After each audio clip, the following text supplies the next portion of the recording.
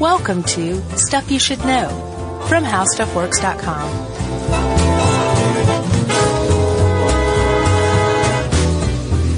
Hey, and welcome to the podcast. I'm Josh Clark. There's Charles W. Eager Beaver Chuckers Bryant, ready to get his therapeutic hypothermia on. Yeah, baby, I'm chilling. Yeah. Moving at a glacial pace today, right? I am. I'm sorry for that. That was actually a poke at the author of this article. Yeah, that stood out to me as well. I'm not done yet. Jerry's over there, and Yes, this yes. is stuff you should know. Yes. Now I'm done. Yeah, we were goofing off about this article and How Stuff Works. That there were way too many cold puns for my liking. There was a lot of puns. You know? Lot. Lots of them. This article stinks of puns. It reeks. So, how you doing, man? How you feeling? I'm good. It seems there's a sickness going around the office. Yeah, which I thought we knew here in 2015 that if you're sick, you don't come into work. Right. Especially when you have a liberal telecommute policy. Right. Like we do. I realize that people need to come in and shoot video and record and all that, but come in, you do that, and you leave. That's right. And you wear like a plague doctor's mask the whole time you're here, too. Yeah, I mean, I have a biohazard suit at my desk. Yeah, but it has a rip in it. Anyone can wear. It has a rip in it. It's a very small rental and cleaning fee. You were going to take a blood sample of mine wearing that thing. And it occurred to me as you were about to put it on, like, I don't know where that thing's been. Like, that's a real biohazard suit. And Chuck's going to use it to open my skin. Yeah, this sounds very odd. We don't just do this in the office. Oh, yeah, we did our blood types episode live here in Atlanta, and Yeah. we actually took Josh's blood type on stage because you didn't know it. No, when we recorded the version in the studio, I genuinely did not know it. Yeah, so I took your blood on stage. You trusted me. I did not wear the contaminated suit. No, you just used your dirty hands. That's right. With no, like, rubber gloves or anything. And look like at you. You're fine. Ish. And you know your blood type now, Yes. which was... A positive. That's right. You're like a Jerry's. positive guy. Yep. Pretty neat. So, We should release that whole live show as just a special... yeah, little bonus. Yeah, a bonus. That was the word I was looking for. There's nothing special about it. It's just a bonus episode. Oh, it was special. Yeah, it's a good idea. Okay. Look for that soon, people. So, today, Chuck, we're talking about therapeutic hypothermia, and I am very excited about this. This is my idea, this article. Yeah. It's pretty neat. I don't remember. I guess I first heard of it from that Mosaic article that we both read, too, The Big Sleep. Yeah. Awesome article. And if you haven't figured out by now, we have started to, on the podcast page for each episode, put related links on there on our site, stuffyoushouldknow.com. So that article's on there. There's a bunch of other stuff on there, too, that we'll cover. But be sure to check out that Mosaic article. It's very neat. Agreed. And that article first introduced me to the concept of therapeutic hypothermia, or medically induced hypothermia is another term for it. I don't prefer targeted temperature management. That sounds... Yeah, corporate, Yeah, very corporate. you know. The HMO term for it. Like we'll call it this because it'll lessen the likelihood that we'll get sued or something. Exactly, yes. Yeah, I agree. But it's been around for a while, and the idea that exposing people to lower temperatures to allow for better medical interventions, which is the whole basis of therapeutic hypothermia, Yeah.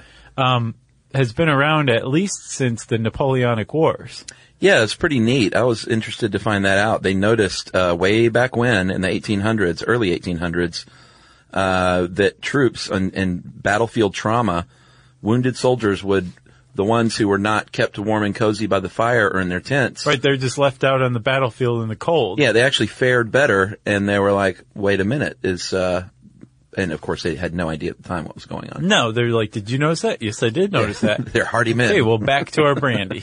Yeah, pretty much. But they did notice that the ones who were warm did a lot worse than the ones that were left out in the cold, which is super interesting. Yeah, but the real investigation into what was going on there didn't start until the 30s with a guy named Dr. Temple Fay. And he was actually the first guy to write about using therapeutic hypothermia. I think in 1945 Yeah. was the first paper about it, but he was using it for a full decade or so before then, basically putting his patients in ice baths, opening the windows to their room during the winter, and just basically using any means he could to lower the temperature for, I think he was using it on traumatic brain injury patients. Yeah, and I'm sure he did a lot of explaining along the way to family members. Right. That were like, hey, can you close the window and warm up my husband here? Right.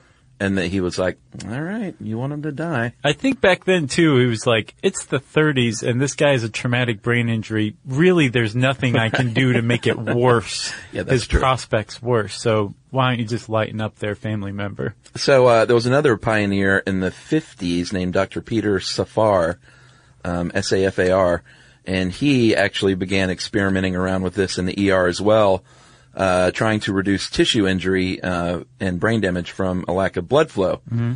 And this was mainly at the time in like stroke patients, cardiac arrest patients.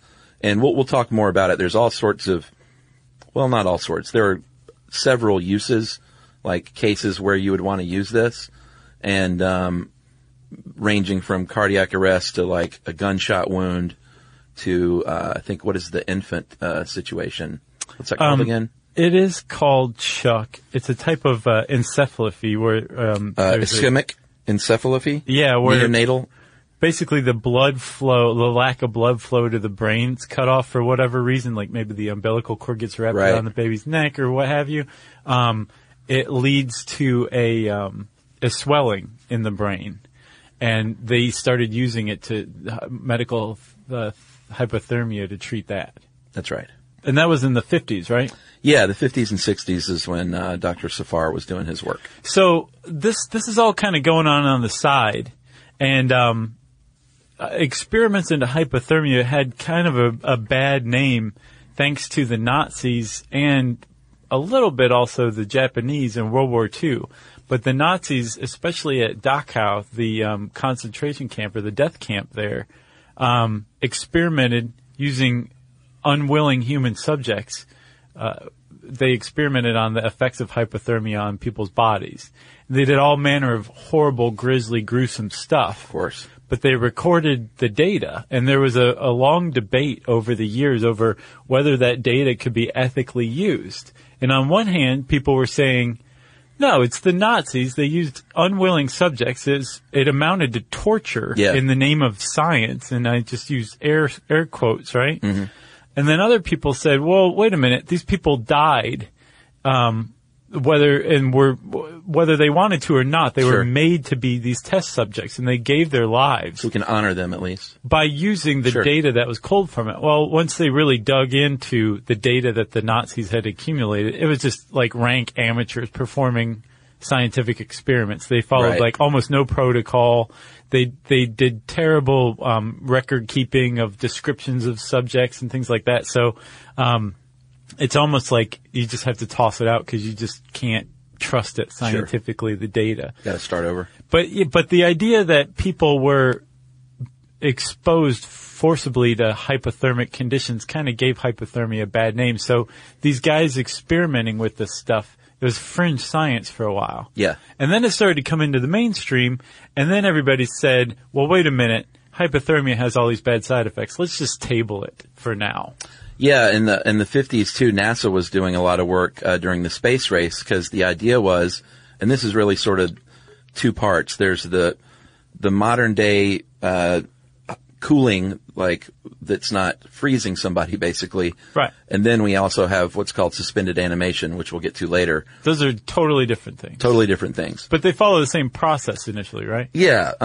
Well, sort of. I mean, the methods are different, but the same idea basically is to slow the body down, slow down the heart rate, slow down everything. Your metabolism. Yeah. But NASA was doing this because they put a lot of money into it because they thought two things. One, you could protect astronauts from cosmic rays. Yeah. And the other is basically straight up alien, like we can freeze people on long journeys into space and then unfreeze them when they get there. Right. Which is not just Alien. That's a bunch of sci-fi movies. No, it's Prometheus too. But there was a doctor named James Lovelock back in the day who was freezing hamsters until they froze, and then basically till he couldn't hear a heartbeat, frozen. Yeah, they were clinically dead. Yeah, and then he would put a little hot teaspoon against their belly and warm them back up. Yeah. And he found that they were actually okay, and he was able to revive them. Some of them. Well, sure. Yeah. I'm sure there were losses along the way. But I mean, even one coming back to life and, Yeah. and seeming normal again is pretty significant. It's a significant finding. Yeah, because basically the idea was planted all of a sudden that hypothermia can kill you, or it can preserve you and keep you from dying in an extreme situation. Right, which is kind of counterintuitive. Like you think weird. of people who undergo hypothermia. Yeah. Or, being exposed to extremely cold temperatures, they're dead. I mean, we've all seen The Shining. We know the end, you know? But apparently there's a rule of thumb among ER physicians and staff that there's no such thing as a cold dead body. Oh, I thought it was measure twice, cut once. It's a little different. That's for the surgeons. Right. No, there's no such thing as a cold dead body. Okay. You're only dead when you're warm and dead. Right, because, there have been some cases throughout the years. The one that, Spectacular one. yeah, this, lady, was she with Norwegian, Anna Bagenholm? Uh-huh. I don't even know what that is. It's not an umlaut. It's a single circle above that A. That's It's very Norwegian. yeah. It's like death metal band name. Oh, totally. So she was skiing and, actually, I think she was Swedish, but she was on holiday skiing in Norway, fell headfirst into a frozen stream and was trapped under ice, submerged for 80 minutes. Stopped breathing, heart stopped. Drowned. Yeah, I mean, no, she didn't drown. They thought she drowned, until they, reheated her. 10 days, they reheated her and she was fine. Like weeks and months later, she fully recovered. Right. And basically, if you're underwater, warm water, you have a few minutes at most. But what they discovered was if you actually go into hypothermia, it can preserve your body, which was amazing. And a big breakthrough into like, hey, maybe we can use this. Right, yeah. She was one of a handful of people, and we'll talk about some others too, but what researchers into hypothermia have learned and why they figured out that you're not cold and dead, you're just warm and dead, is that it's not the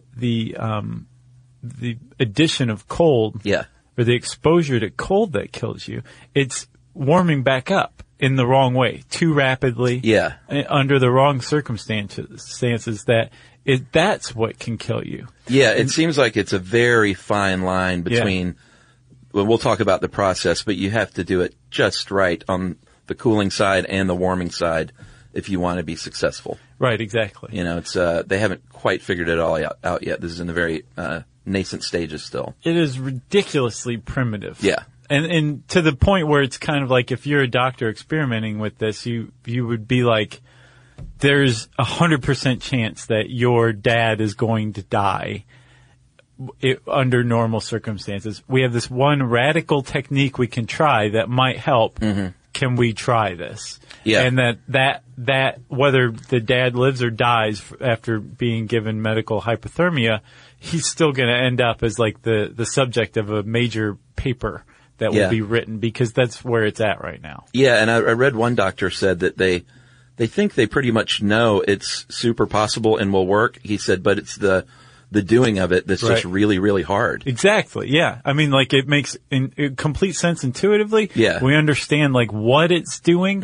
It's just, the fine-tuning, the nuance behind it that's still kind of mysterious. And the most brilliant doctors say, it's just really hard. He said it's really doggone hard to do. Yeah. It kind of makes you go, ugh. Yeah. You know? Is that the quote? No, his quote was, it's really doggone hard. And then my quote was, ugh. That's good stuff. So we'll talk about medical hypothermia and what it is specifically in just a minute.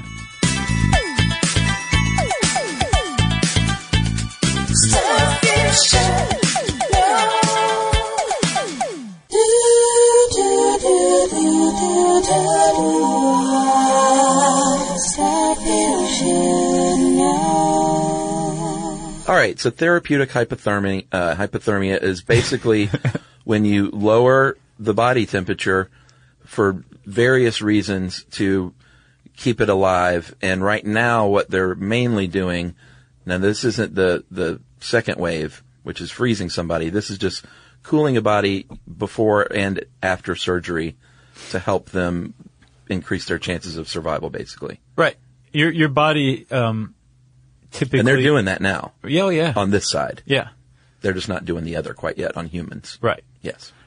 So under normal circumstances, your body maintains a normal core body temperature, normative temperature, I think is what it's called, right? And, that's somewhere between like 96 and 98.6 degrees is a normal human core body temperature. Yeah. And all of this is, and dude, do you remember in like when I went on that crazy weird metaphysical tangent and does the body replace itself? Yeah. Somebody wrote in and said, check this article out. Like, here's a really great explanation of why things live, where life comes from. And it was this idea. It's a physics-based idea of life and evolution. And it says that because of entropy, because of one of the laws of thermodynamics, that atoms will arrange themselves in a way that they can take in energy and dissipate heat in a really efficient manner. And so, of course, atoms are eventually going to arrange themselves into life. It just makes total sense, right? So, being living things like we are, we take in energy and we dissipate heat. And that's what forms our core body temperature, right? Yeah. With therapeutic hypothermia, what you're doing is lowering the metabolic rate through the addition of cold. And so we put out less heat. And by doing that, we're also lowering our energy demand. Yeah. So that little engine that's going all the time in our cells and our body in general gets slowed down. And it's not altered in any way except for the speed and the energy consumption. It's just slowed down. It's doing everything slower. And you can do that simply by lowering the temperature of the person. Yeah, and it's not just lower. It's it doesn't need to be faster. Does that make sense? Like the heart beats slower because it doesn't need to beat any faster. Right. It's not like your body is struggling. Your body is still doing fine. Right. It's just reducing the demand for stuff like blood flow and neurotransmitter action and stuff like that. Exactly. And ultimately what your heart does is pumps blood, and what your blood has is, among other things, oxygen, and your cells need oxygen to carry out these metabolic processes to burn energy, right? Yeah. So if they need less, then your heart doesn't have to beat as much. It's like you said, it's just the normal processes, but on a much slower scale. Right. Pretty awesome stuff. It is. And it's just through the application of colder temperatures. Oh yeah, and in this case, and we'll get to how to do it, but in this case, you're literally cooling the body with like ice packs and cold blankets and stuff like that pre-surgery and post-surgery. Right. It's not the suspended animation one that we'll get to when they're actually like pumping frozen saline through your veins. No, there are some techniques for medically induced hypothermia that do put in like chilled saline. Oh, really? To chill your body down very quickly, but it's not like replacing your blood. Yeah. I hear you.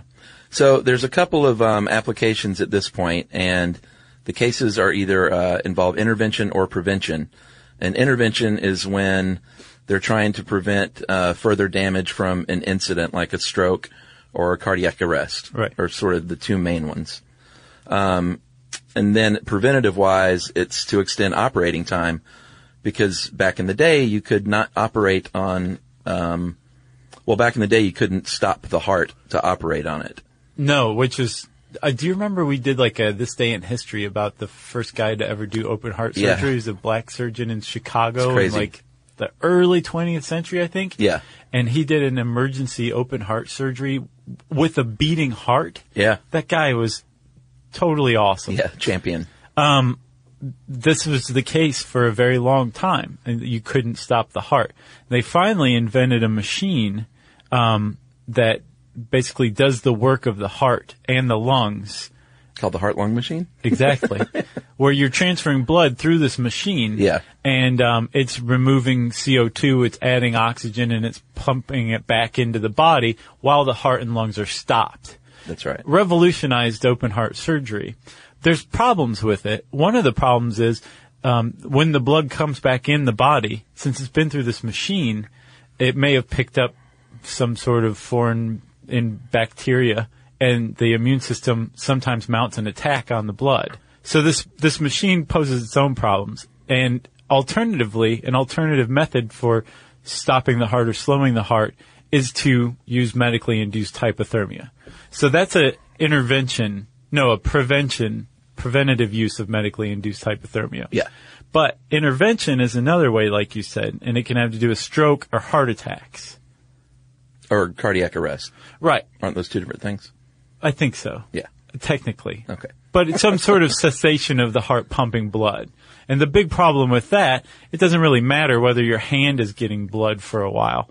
The big problem that comes from a heart attack is your brain not getting blood for a while. Right.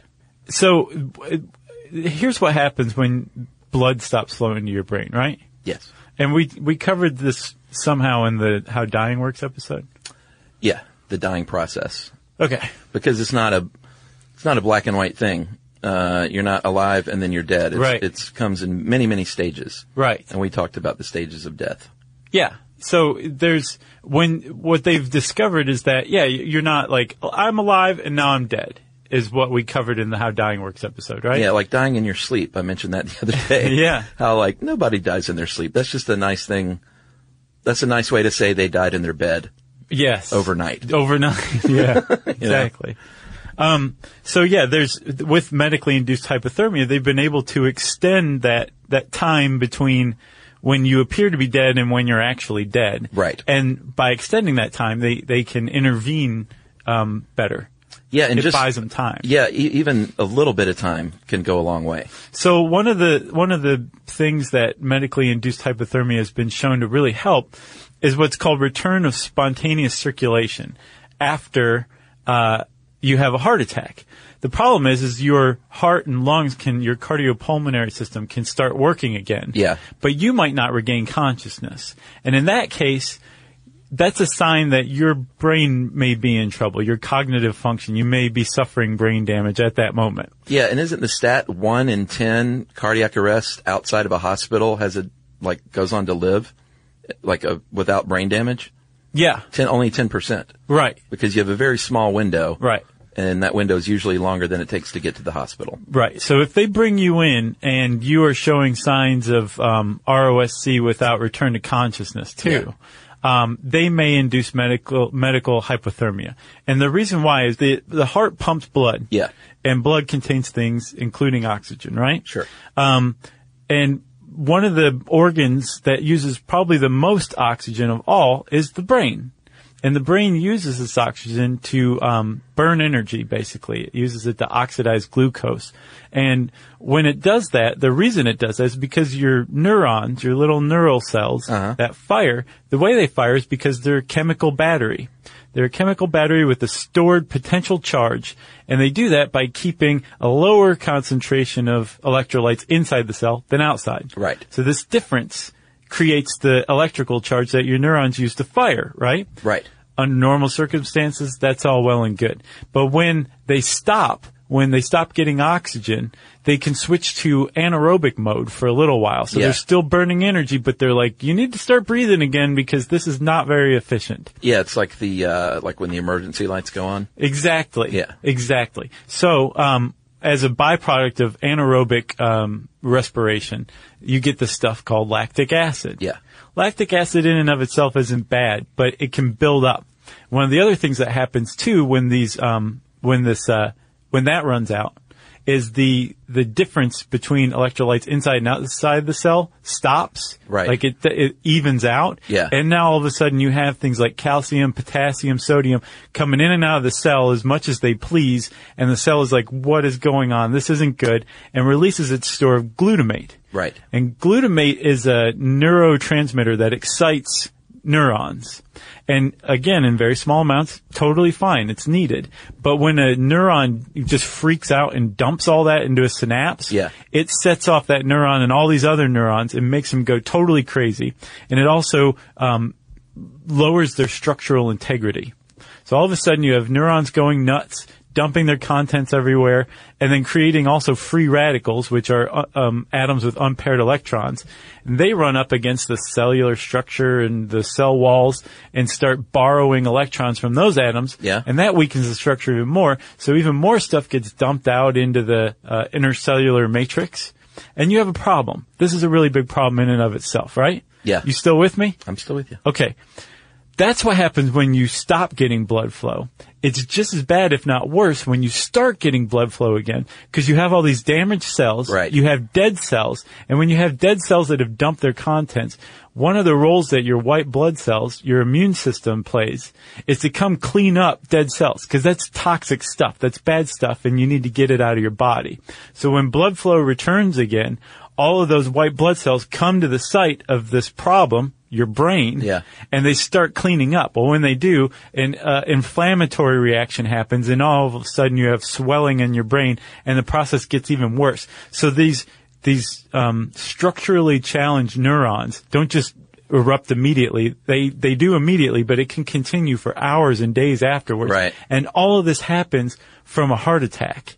But by applying cold temperatures and bringing hypothermia on in somebody, you can actually stop this process. You can stop the glutamate from ever being dumped, they're finding. Right. And so give time basically for your brain to rebuild itself in the way it needs to by lowering that metabolic rate that your neurons need. That's what it does for a heart attack. Cardiac arrest. They're definitely two different things. I looked it up. Okay. And someone's going to say, you guys should do a podcast on that because you don't know what you're talking about. Right. It's coming. So probably after that we should take a little break, huh? I think so. You want to get some tea? Yeah. And we'll be back with more cool stuff.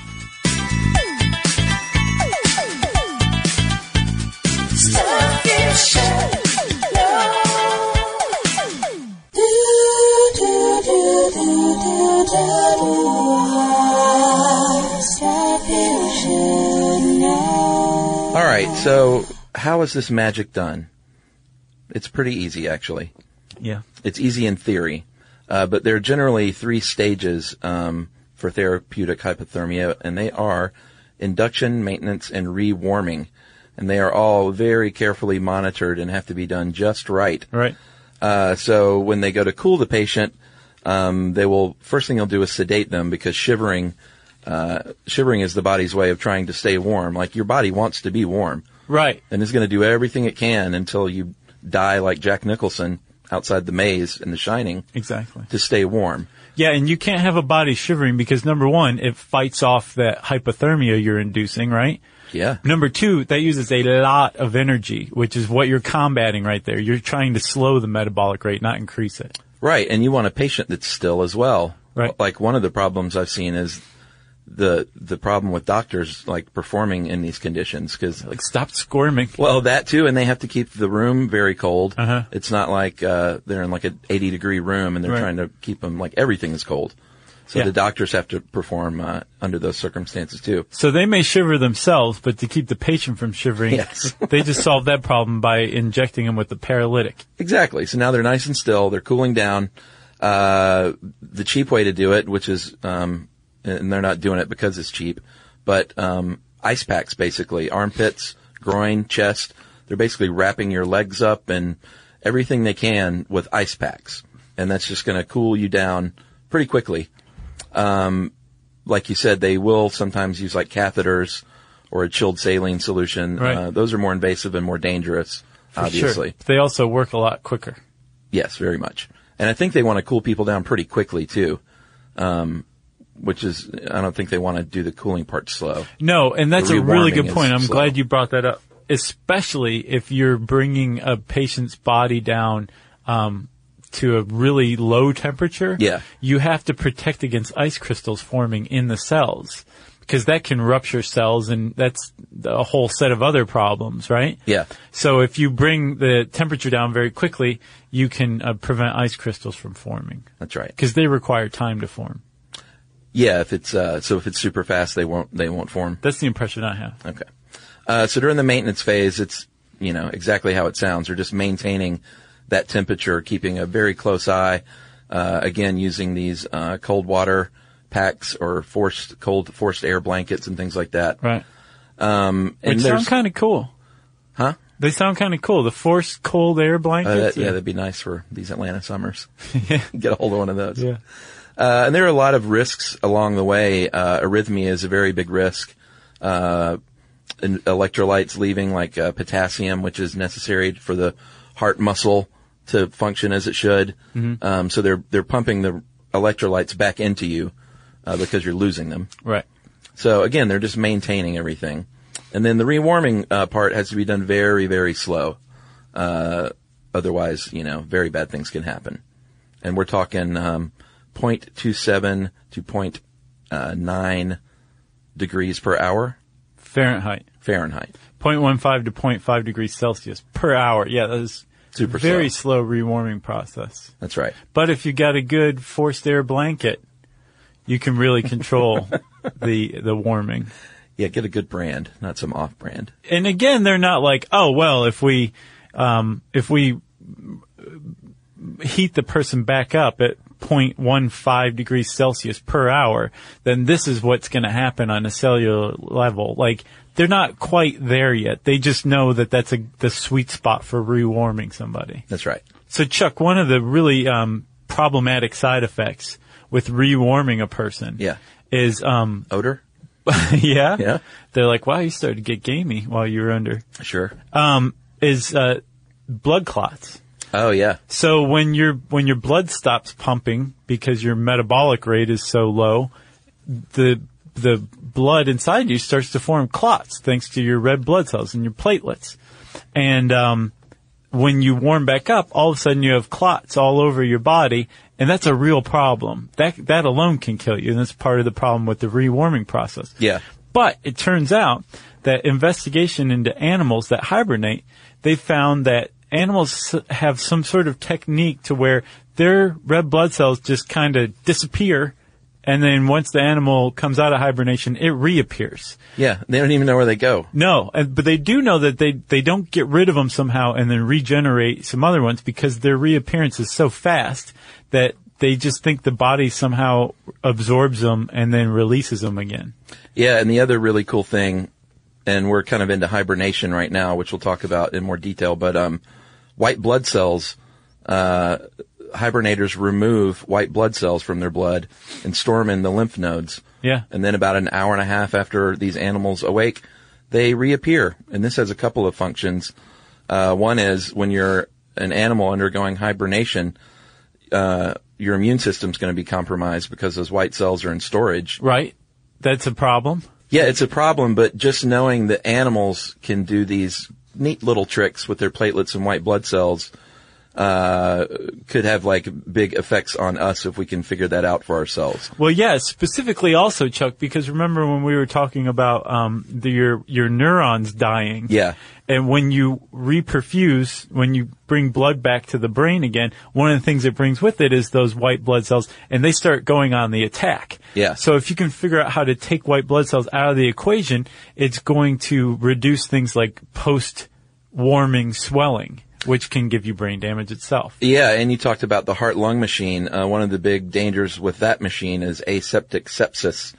And if you have those white blood cells stripped away, then you're not going to be at risk for that. Right. And they'll be able to hang on to blood longer. Right now, blood donations can only be kept a week.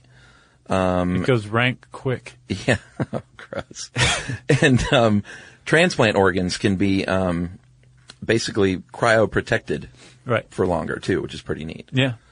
So I guess we should talk about hibernation for a minute, because it's one of the neatest things in nature, I think. Mm-hmm. And torpor, basically torpor are short periods of hibernation, reduced body temperature and inactivity. And when you link a bunch of torpors together, that's full-on hibernation. So, yeah, it's also like hibernation light, too. Yeah. You know what I mean? Like, you can be I think a bear enters torpor where it wakes up like every once in a while and eats or poops or does something. And then there's some animals where you can just shake them like this and they will not wake up, and they're in full on hibernation. Yeah, and the animals have to prepare for this. They just don't go Betty by and stay asleep for a long time. Right. First, they become diabetics, basically, by gorging on food and becoming obese. It sounds familiar. But it doesn't affect like humans does. It doesn't make them unhealthy. Like their body knows it's preparation for hibernation. Knows what to do with it. Exactly. Plus, they're probably also eating unprocessed foods, too, which I think makes a difference. Yeah. You know? I think so. They don't atrophy like humans do. Like when we lay around in bed, our muscles will atrophy. Animals can go months and months without moving. Spectacular. It also kind of suggests that humans aren't supposed to hibernate. Yeah, well, although, when they found some of these frozen people. Oh, yeah. They start to think maybe human hibernation isn't such a bad thing. Their lungs, when you hibernate, become covered with really thick, like mucousy deposits. It basically looks like a human with asthma, but it's, a protective measure again. Neat. They go and their brains kind of go into a stage that looks like early Alzheimer's. Again, not a bad thing. It's just preparation. And it's weird. I mean, it looks like animals are almost dying when they're preparing for hibernation. Well, yeah. In some cases. And sometimes they do, especially when they're forced to come out of hibernation and then go back in. Their energy stores aren't built for that kind of thing. Like, so they probably will die because they'll starve to death because it required so much energy to wake back up again. Or they're also vulnerable to predators too. Oh, yeah, good point. Which makes you wonder, like, what's the point of hibernation? And the point is, well, they don't have enough energy to go elsewhere when temperatures get cold. So they just kind of shut down their metabolic demand when food becomes scarce. Yeah. And for the longest time, we didn't think that any primates could hibernate until 2004 when they found a lemur from Madagascar. Oh, yeah? That could hibernate and, at least go into the regular torpor. Right. Hibernation light. Still. And they said we share about 98% of our genes with the lemur. And they said... It's basically like our cousin. Yeah, I mean, the doctor basically said it would be really remarkable if the ability to hibernate lay within that 2% that we don't have. Oh, yeah. So basically, humans may have more of an ability to do this than we think. It would just have to be medically induced. Well, you know who demonstrates that very well, Chuck? Who's that? A man named Mitsutaka Uchikoshi. Oh, yeah, we talked about him. What did we talk about him in? Was it Cryogenics episode? It was a long time ago. Do you remember that one? Yeah. Cryogenics. Hi, frozen body. Yeah. That's a good one. That was a good title. But yeah, I remember this guy though, for sure. So he is a Japanese man who at age 35 was hiking with some friends in Japan. And he decided to turn back by himself to go, I don't know, get something out of his car. And he wandered off and apparently in a meadow, tripped over a rock and fell and hit his head on another rock and laid there exposed to these cold temperatures on this mountain for 24 days. Yeah. And he was found basically in a state of hibernation. His body temperature was through the floor. Yeah. And he had almost no pulse. His temperature was 71 degrees, which is 22 degrees Celsius. That's his body temperature. That's like a hypothermic state. And he was in this weird kind of state of suspended animation for 24 days. He went without food, water, nothing. Crazy. Just laying there, living in some weird way until he was rescued and returned to, complete normalcy. Yeah, it's like the skier who was frozen, not nearly for as long, but these cases where humans' bodies are defying what we thought they could do. Yeah. Can give us insight into like, hey, how do we manipulate this for good? How do we use this to get to the stars? All right. So I mentioned earlier that NASA was kind of leading the charge for, this really cool suspended animation, where you're basically freezing a person like, Han Solo. In carbonite. Yeah, except it's not carbonite. It's not exactly like that, but it's sort of like that. Okay. Actually, it's not like that at all. All right. And where NASA dropped off, the U.S. Army picked back up with some funding. Oh, yeah, this guy. Because they basically said on the trauma hospitals during wartime are chaos because you're trying to to save a person. You're trying to treat their immediate wound. You're trying to stabilize them. You're trying to make them better. You're trying to prevent blood loss. Mm-hmm. It's not an easy thing to do. It's not like MASH, where they just make it look super simple. Right. Well, everybody's drunk on homemade gin. Yeah. So they're thinking, I wonder what that stuff tasted like. I always wondered, but they're still. They seem to like it pretty well. That's because they didn't have anything. I know, but they really seem to enjoy it. Well, the way they handled it was very much like a fine martini. Yeah. But it was just like swill. I don't know. They were at it for several years. Yeah, that's true. We'll have to ask Alan Alda. Oh man, I'd love to meet that guy. Oh yeah? One of my heroes, sure. Attention, Alan Alda. Reach out to us so Chuck can meet you. That would be great. My brother met him. I'm sure he did. He worked on a movie with him. He probably gets Christmas cards from him still. No, but he did get a picture with him, which is pretty neat. That's nice. So where was I? Oh yeah, MASH operating rooms. Yeah, because if you're a doctor, even in a battlefield hospital, you're like, I want a coffee break too. And so to be like, I don't have time for this guy right now, freeze him, to have that ability, that would be magnificent. Or if you did have time for the guy, but you literally didn't have time to fix these horrific wounds that he came in with, you could also say, freeze him to buy me some time. That's right. And that will give you the time to basically operate on this guy and completely repair a heart or his brain or what have you. That's right. And that's what medically induced hypothermia does. It buys you time for either the body to heal itself in ways we don't understand, or for you, the surgeon, to sew somebody up who, without hypothermia, would just be a lost cause. Yeah. There's a doctor named Sam Tischerman from the University of Maryland, go Terps, working with the University of Pittsburgh. What are they? Panthers? University of Pittsburgh, Pitt Panthers? I think so. That sounds right. It does. We'll go with Panthers. Panthers. If I got that right, I'm so sorry. Pittsburgh. We love you. But he is working hard to basically put patients into severe hypothermia or suspended animation. They're calling this emergency preservation and resuscitation. And this is the one that they haven't yet experimented on humans. Mm-hmm. They think they're pretty close, but this is the one where they flush the body with freezing cold saline solution. Right. Which prevents ice from forming. Yeah, and it's worked on dogs. Yeah. And I think... Works on dogs. It's got to work on humans, too. Well, they did some experiments on pigs, too, because one of the things they think they can do, where it's not like if you've had a cardiac arrest or a stroke, but again with trauma, like a gunshot, you just can't, and I never knew this, you can't resuscitate a person with CPR that's had blood loss due to trauma. It's completely different than cardiac arrest. Why? Because the closed circulatory system's been opened? I have no idea. I bet that's it. You think? Because of the drop in blood pressure, it's just not working. It's like sucking through a straw that has a hole beneath your lips. Like a lot of it's escaping. A lot of the air's escaping, so you can't get as much draw. Yeah, I guess that makes sense. I'll bet that's what it is. All right. Well, we'll probably find out. Yeah. But from Alan Alda. With trauma like a gunshot wound or something, or a stab wound where you lost so much blood, you're dying. This is when they're using these super, super cold temperatures.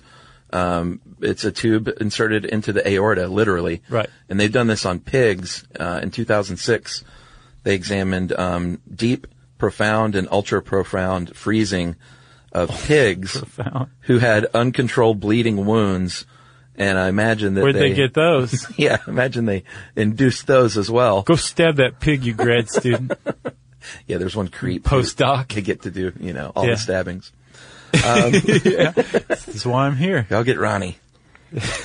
And they found that the ones who underwent the most profound hypothermia had the highest survival rates. Like then, those French soldiers left out on the battlefield. Exactly. And then in 2000, they did the same thing with dogs, except that they weren't stabbed.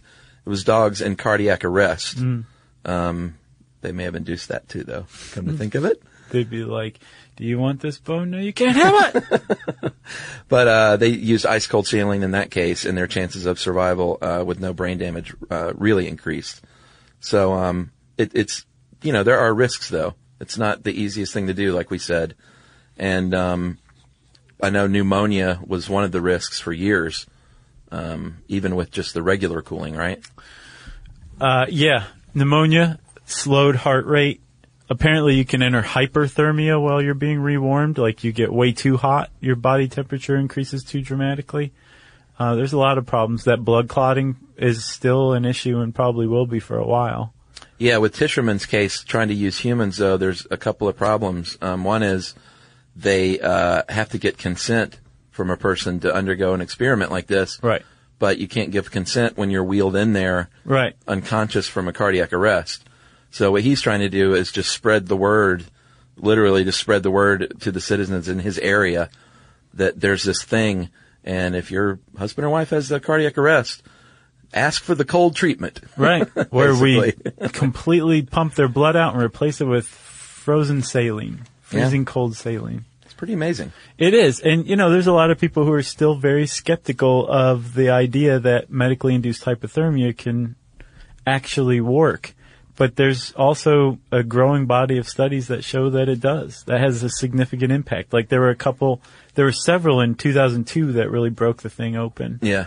Where it was like, these people have a 25% chance of recovery without it.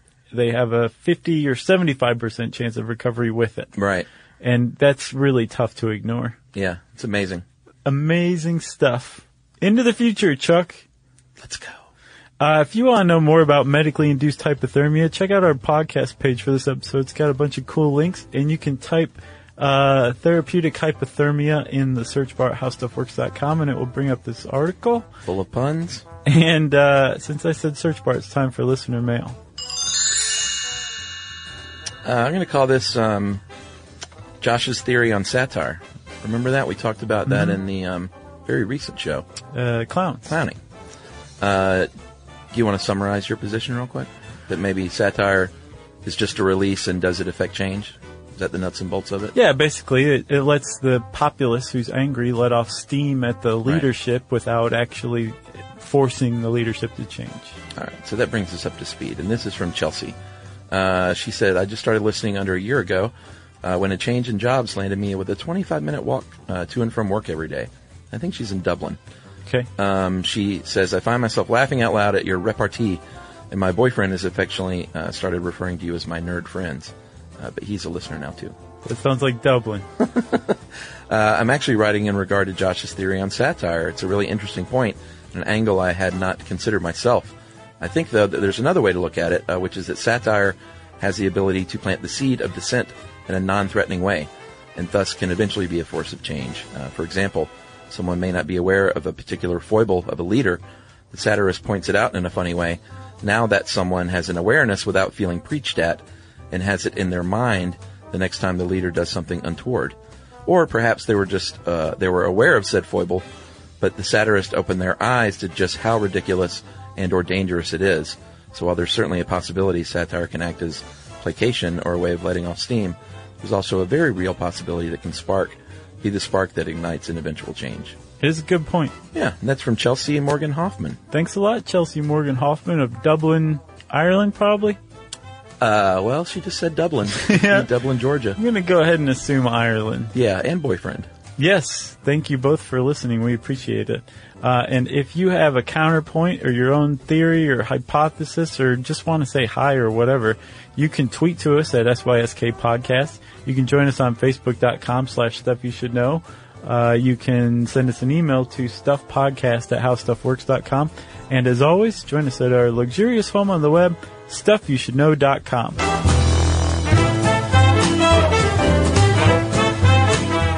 For more on this and thousands of other topics, visit HowStuffWorks.com.